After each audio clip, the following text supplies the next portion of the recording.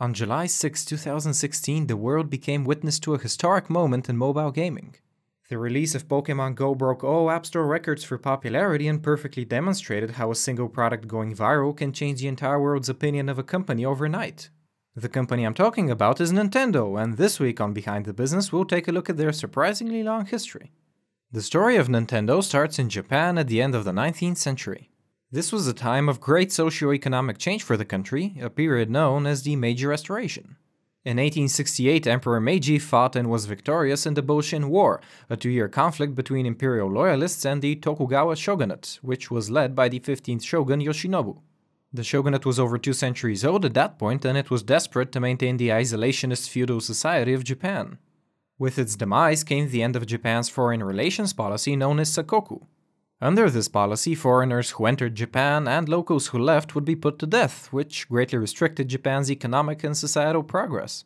When the shogunate was abolished, Emperor Meiji began a series of radical policy changes that transformed Japan from a closed feudal country into a modern industrial powerhouse. One of the seemingly minor laws he enacted was the legalization of a particular form of playing cards. You see, the shogunate was generally distrustful of most Westerners and considered them to be a corrupting influence on Japanese society. As a result, it had outright banned all playing cards due to their frequent use in gambling. Emperor Meiji knew that regular people enjoyed playing card games just for fun, but he didn't want to appear like he was promoting gambling. The best solution he came up with was to legalize Hanafuda cards. These cards didn't have any numbers on them, so they weren't very convenient for gambling, but they could still be used to play several different card games. A deck of Hanafuda cards resembled a modern playing deck quite a lot. They were divided by season into 12 groups, and each group contained 4 different cards for a total of 48 cards per deck. You could, of course, still gamble with these cards, and the Yakuza very much did so by assigning each card a certain amount of points. By the time Hanafuda cards were legalized, however, the popularity of card games had decreased dramatically, and there were very few card manufacturers left in Japan. One of the few producers left was a man named Fusajiro Yamauchi, who had founded his humble card-making business in Kyoto in 1889. His company was called Nintendo Koppai, and to this day the true meaning of the word Nintendo remains unclear. The generally accepted meaning is to leave one's fortune in the hands of fate, but due to the complex nature of Japanese kanji, there are several other plausible definitions. Fusajiro, of course, hadn't kept any records on what the name really meant. He was too busy trying to restore the popularity of Hanafuda cards. At first, his business wasn't doing too great. His cards were pretty expensive since he made them out of mulberry tree bark and he painted all of them by hand. Once the Yakuza realized how to use Hanafuda cards for gambling, however, Fusajiro's business flourished. By 1907, his playing cards were the most popular ones in Kyoto. That year, Nintendo became the first Japanese business to produce regular Western-style playing cards, which were once again made legal by the Japanese government.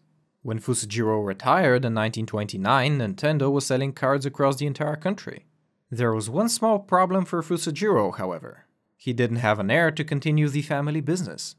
Now in Japanese culture, when a family can't find a suitable heir, they can legally adopt an outside person.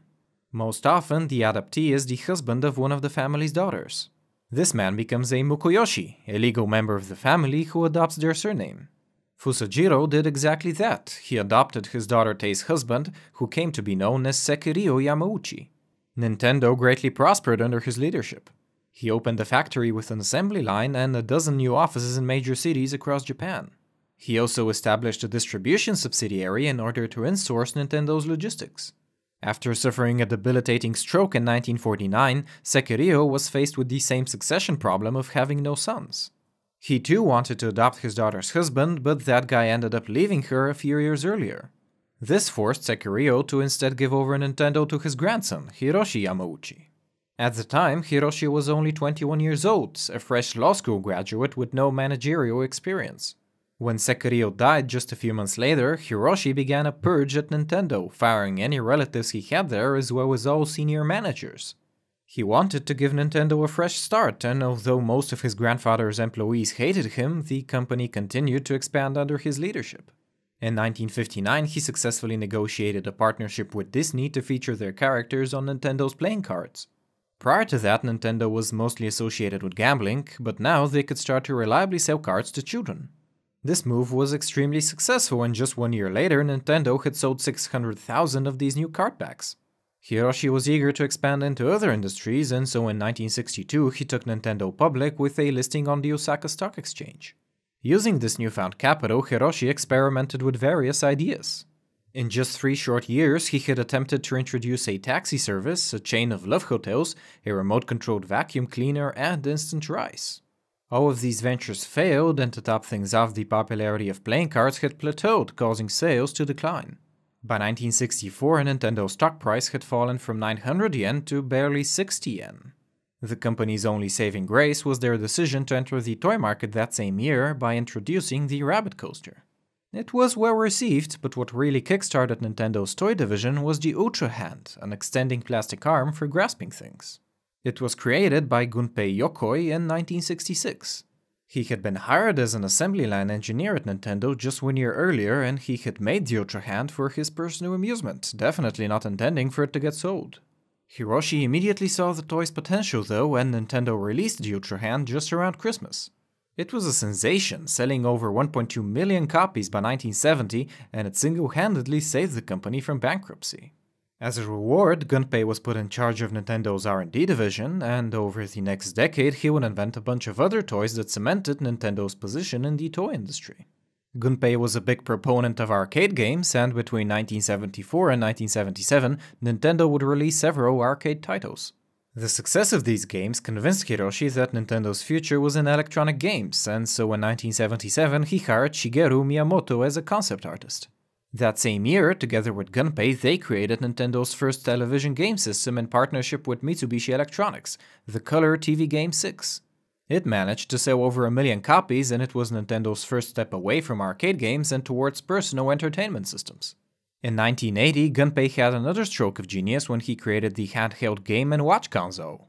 These consoles came preloaded with a single game that couldn't be changed, and they were generally modeled after the Color TV game series. The Game & Watch console was Nintendo's best-selling product at the time, eventually selling over 43 million units. Hiroshi used its popularity to launch Nintendo of America, the company's branch in the United States led by Hiroshi's son-in-law. Despite the success of Game & Watch though, Nintendo were struggling to make a name for themselves outside of Japan. This was mostly due to the fact that the majority of their arcade games were in fact just clones of previously released titles.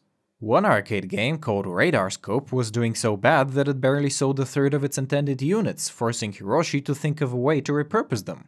He tasked Gunpei and Shigeru with redesigning the game, but the designer duo decided to make an entirely new game from scratch. 1 year later, in 1981, they created Donkey Kong, a title that would eventually become one of the most recognizable arcade games in history. It featured the hero Jumpman, who had to save his girlfriend Pauline from the clutches of the evil ape Donkey Kong. It is considered the first true platformer game due to the addition of jumping as a game mechanic. The Nintendo of America branch was woefully unprepared for the massive demand that Donkey Kong would receive. The company at the time had barely 5 employees, and they were already a month behind on their office's rent. In an effort to appease the landlord, Hiroshi's son-in-law renamed the game's protagonist after him, thus transforming Jumpman into Mario. Just 2 years later, in 1983, Nintendo would release another hit arcade game, Mario Brothers.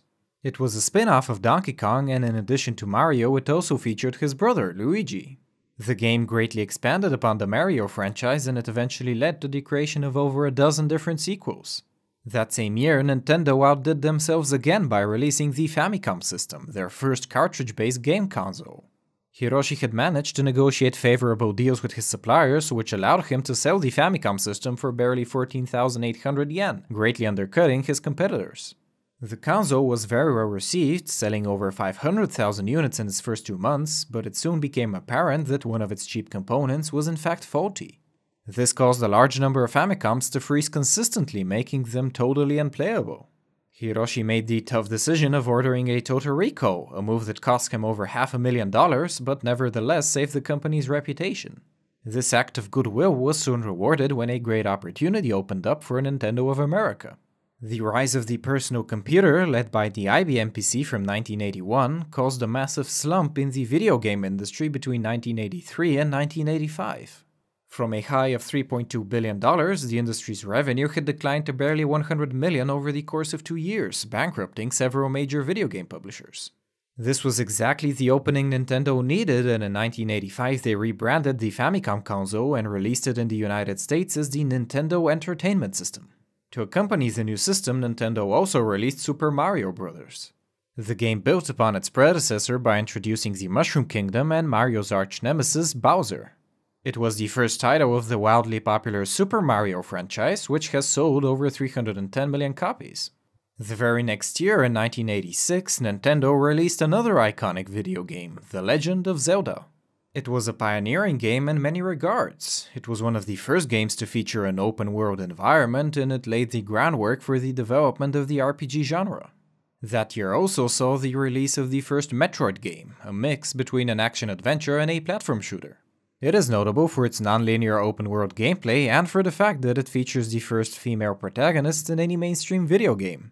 In 1989, Nintendo released the Game Boy, a hybrid combining the portability of the Game & Watch console and the cartridge system of the NES. It too was developed by Gunpei, who is also responsible for the console's iconic directional pad, the Cross, which functions as the Game Boy's main navigational tool.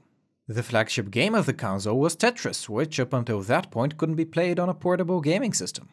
As you can imagine, it became an instant seller and it spawned an entire series of consoles that lasted all the way up until 2006. In 1990, Nintendo replaced the NES with the Super Nintendo Entertainment System, which became the best-selling console of the fourth generation. In 1992, they released Super Mario Kart, the first go-kart racing game in the 11-title series that has sold over 100 million copies. Nintendo made their first big mistake in 1995 by selling the Virtual Boy, a virtual reality console developed by Gunpei. You can probably imagine how absurd it was to try to make a virtual reality headset with 1990s technology, but Hiroshi was convinced the Virtual Boy would work. It was a total flop, selling barely 140,000 units in North America despite Nintendo spending over $25 million on marketing. 1 year later, in 1996, Gunpei left Nintendo, for personal reasons, and then in 1997 he got hit by a car. Despite his departure though, 1996 wasn't a bad year for Nintendo. In fact, it can be considered one of their best years because on February 27, 1996, they released the first Pokémon games, Pokémon Red and Green. From its humble start with 151 Pokémon, the franchise has since expanded to feature 7 generations of games, 19 TV show seasons, and 19 different anime movies. The initial release of Pokémon was very spectacular, but by that point Nintendo's competitors were already catching up. During the 5th generation of gaming consoles, the Nintendo 64 from 1996 fell behind Sony's PlayStation from 1994. The huge success of Super Smash Bros. From 1999 helped Nintendo stay ahead, but they once again failed to improve in the 6th generation. Nintendo's GameCube from 2001 barely sold 22 million units compared to Sony's 153 million PlayStation 2s. The introduction of Microsoft's Xbox console also hurt Nintendo's market share.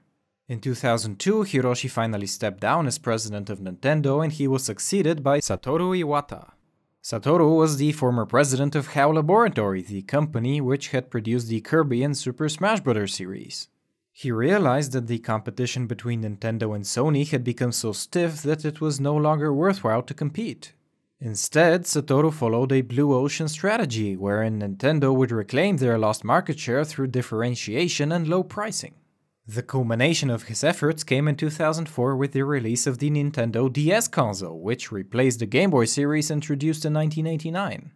The Nintendo DS was in many ways a design masterpiece, featuring 2 separate screens, the bottom one being a touchscreen, and built-in wireless connectivity. In its first month alone, the Nintendo DS sold 1.2 million units, and it has since become the second best-selling console of all time with over 150 million sales. The Nintendo DS was exactly what the company needed to restore its financial situation. Satoru then focused on producing Nintendo's next home console. In line with his blue ocean philosophy, he wanted to avoid direct competition with Sony and Microsoft, who were at this point knee-deep in trying to one-up each other with expensive hardware. Instead of catering to hardcore gamers, Satoru envisioned a console that would be appropriate to everyone, and in 2006 he fulfilled his idea by releasing the Nintendo Wii. Its unique remote controller set it apart from its competitors and the casual crowd really liked it. Although there were few games available for it initially, game developers eventually caught on and in the end the Wii sold over 100 million units. Combined with the Nintendo DS, Nintendo had produced the most sold consoles of the 7th generation, both for the home and handheld categories. In the current 8th generation, though, the situation for Nintendo is mostly a mixed bag. In 2011, they released the Nintendo 3DS, whose most prominent feature is its auto-stereoscopy, the ability to display 3D images without the user wearing glasses. It has totally trumped its biggest competitor, Sony's PlayStation Vita, whose high price was unjustifiable to most people. In the home console market, however, Nintendo have recently fallen behind. The PlayStation 4 is way ahead of the Wii U in terms of sales, and although Nintendo have reinvented their main game controller, they have still failed to deliver on a lot of crucial features. So far, it seems that this generation's crown will go to Sony, and it's up to Nintendo to figure out how to defeat them in the next round. Perhaps Nintendo's most famous recent achievement has been the success of Pokémon Go, the augmented reality mobile game that has taken the world by storm. It was produced by the American developer Niantic, who was in 2015 spun off from Google during their restructuring into Alphabet. Following the spin-off, Niantic announced they would be receiving a $30 million investment from Google, Nintendo, and the Pokémon Company, in which Nintendo owns a 32% stake. Although Pokémon Go has earned a record-breaking $35 million in its first 2 weeks alone, a large part of that money won't be going to Nintendo. Apple alone get to keep 30% of the revenue generated on iOS devices, and about 65% of what's left will be going to Pokémon Go's other stakeholders. Any rational investor wouldn't really think Nintendo would benefit all that much, and the company announced exactly this in a recent public statement. And yet, over the 2 weeks since Pokémon Go was released, the value of Nintendo's stock more than doubled. That's right, Nintendo's market capitalization increased by $17 billion over 2 weeks based solely on the expectations of Pokémon Go, in which they only have around a 30% stake. It's pretty crazy, and it pretty much confirms that the stock market is anything but rational. I hope you enjoyed the story of Nintendo. If you did, hit that like button, subscribe, and check out my other videos for the stories of more cool companies. Tell me in the comments below which company you'd like me to feature next, and as always, stay smart.